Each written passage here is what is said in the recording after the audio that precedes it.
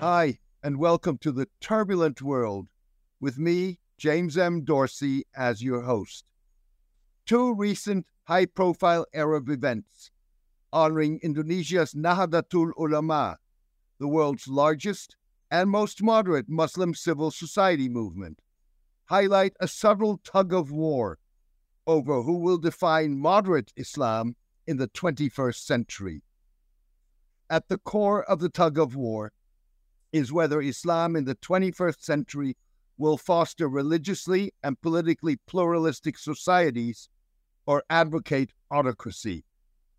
The war pits autocratic, socially more liberal definitions of Islam that assert a religious obligation of absolute obedience to the ruler and are propagated by Saudi Arabia, United Arab Emirates, and Egypt's Al-Azhar University, the Cairo-based 1,054-year-old citadel of Islamic learning, against Nahdlatul Ulama's pluralistic concept of Nusantara or humanitarian Islam that advocates adherence to human rights.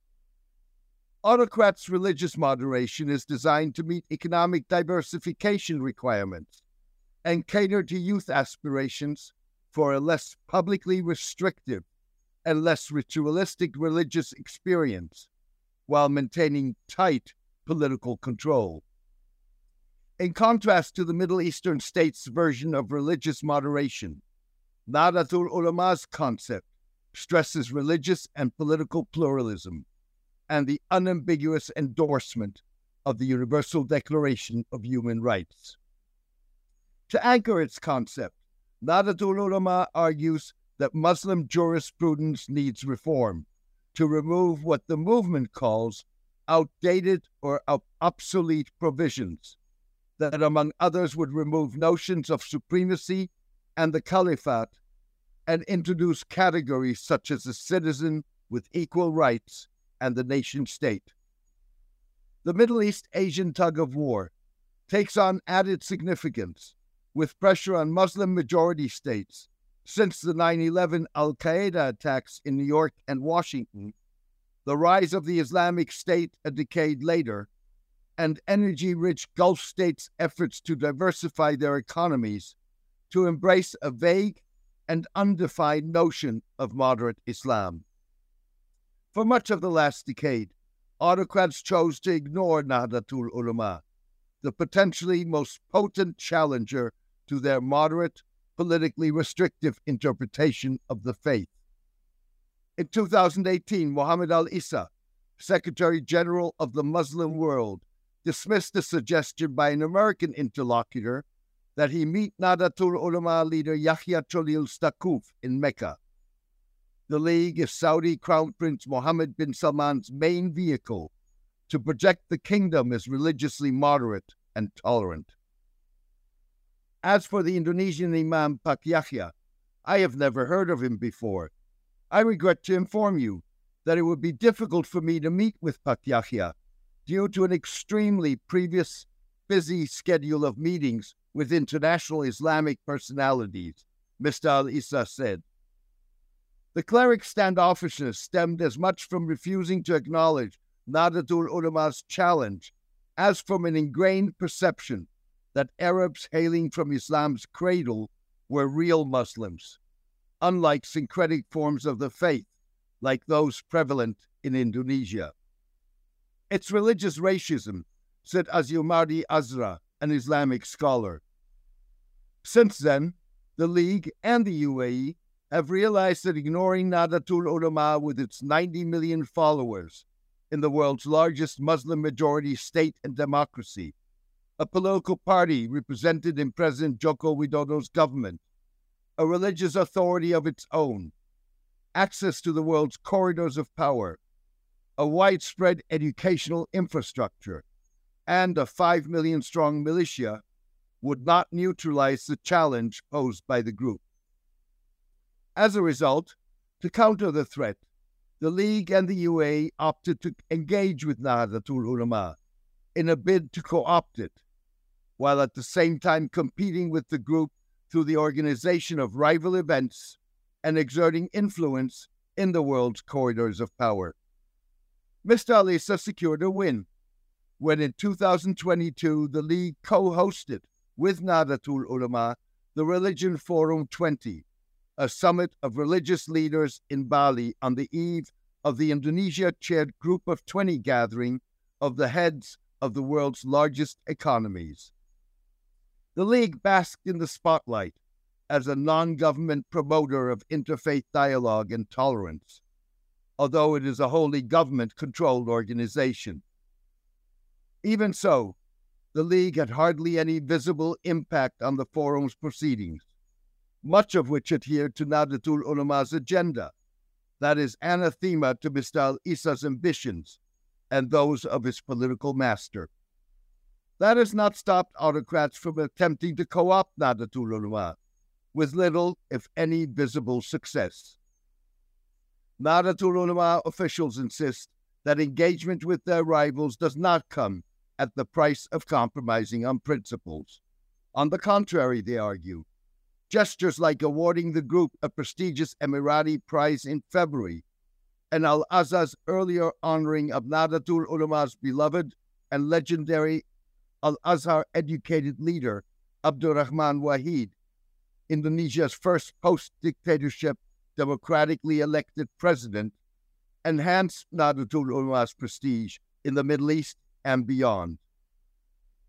I would like to take this opportunity to invite people of goodwill of every faith and nation to join us in building a global movement to foster the emergence of a truly just and harmonious world order, founded upon respect for the equal rights and dignity of every human being, Mr. Sarkouf said as he accepted the Zayed Award for Human Fraternity.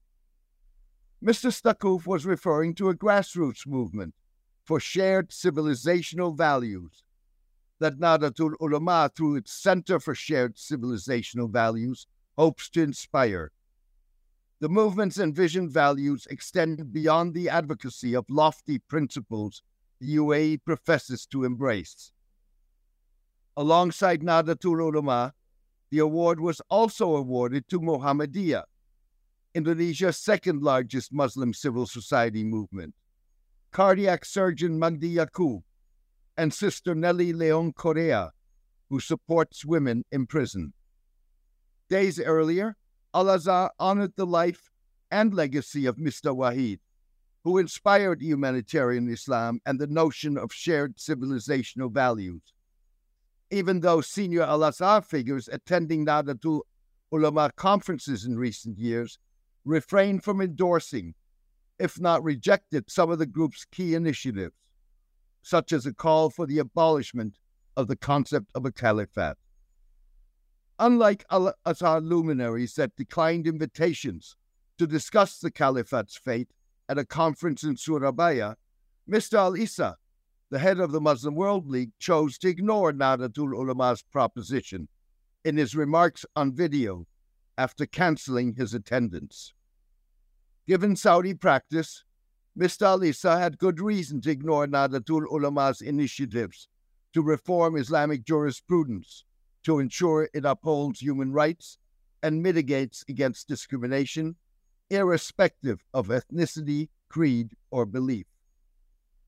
The Saudi religious tradition is very sectarian. It refuses to recognize other Muslims. They are regarded as outside true Islam and should be Islamicized.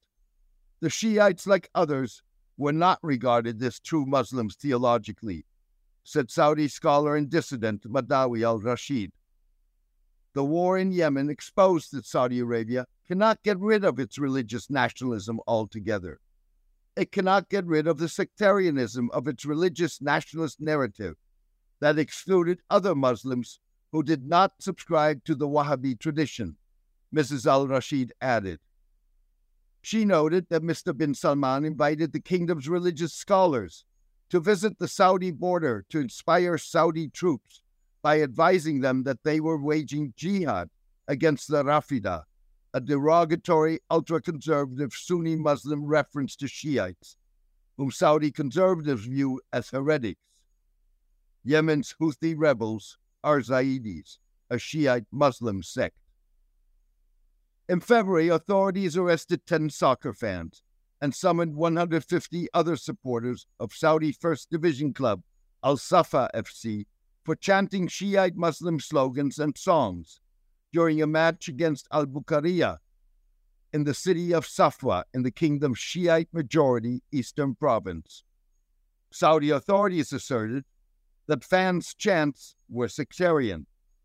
The sports ministry dissolved Al-Safa's board immediately after the incident for failing to adhere to the kingdom's laws and regulations. In addition, the Saudi Football Federation's Disciplinary and Ethics Committee ordered Al-Safa to pay a $53,000 fine. The committee asserted that the fans had chanted slogans and songs that violated the provisions of the disciplinary and ethics regulations. Speaking before the latest soccer incident, Mrs. Madawi noted that Mr. bin Salman's brand of Saudi nationalism that emphasizes a Saudi rather than an Arab or Muslim national identity has reinforced, not replaced, religious minorities and regional sub-identities. It generates a reaction, namely a revival of sub-identities, particularly among groups who feel they have been excluded from Mr. bin Salman's effort to recast Saudi identity, Mrs. Al-Rashid said.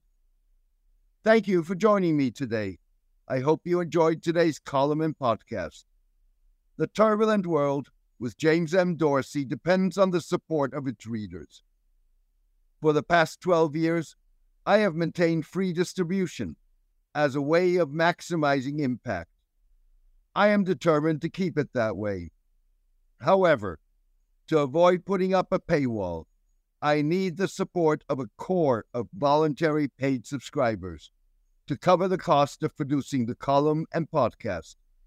If you believe that the column and podcast add value to your understanding and that of the broader public, please consider becoming a paid subscriber. You can do so by clicking on Substack on the subscription button at www.jamesmdorsey.substack.com and choosing one of the subscription options. Thank you. Take care and best wishes.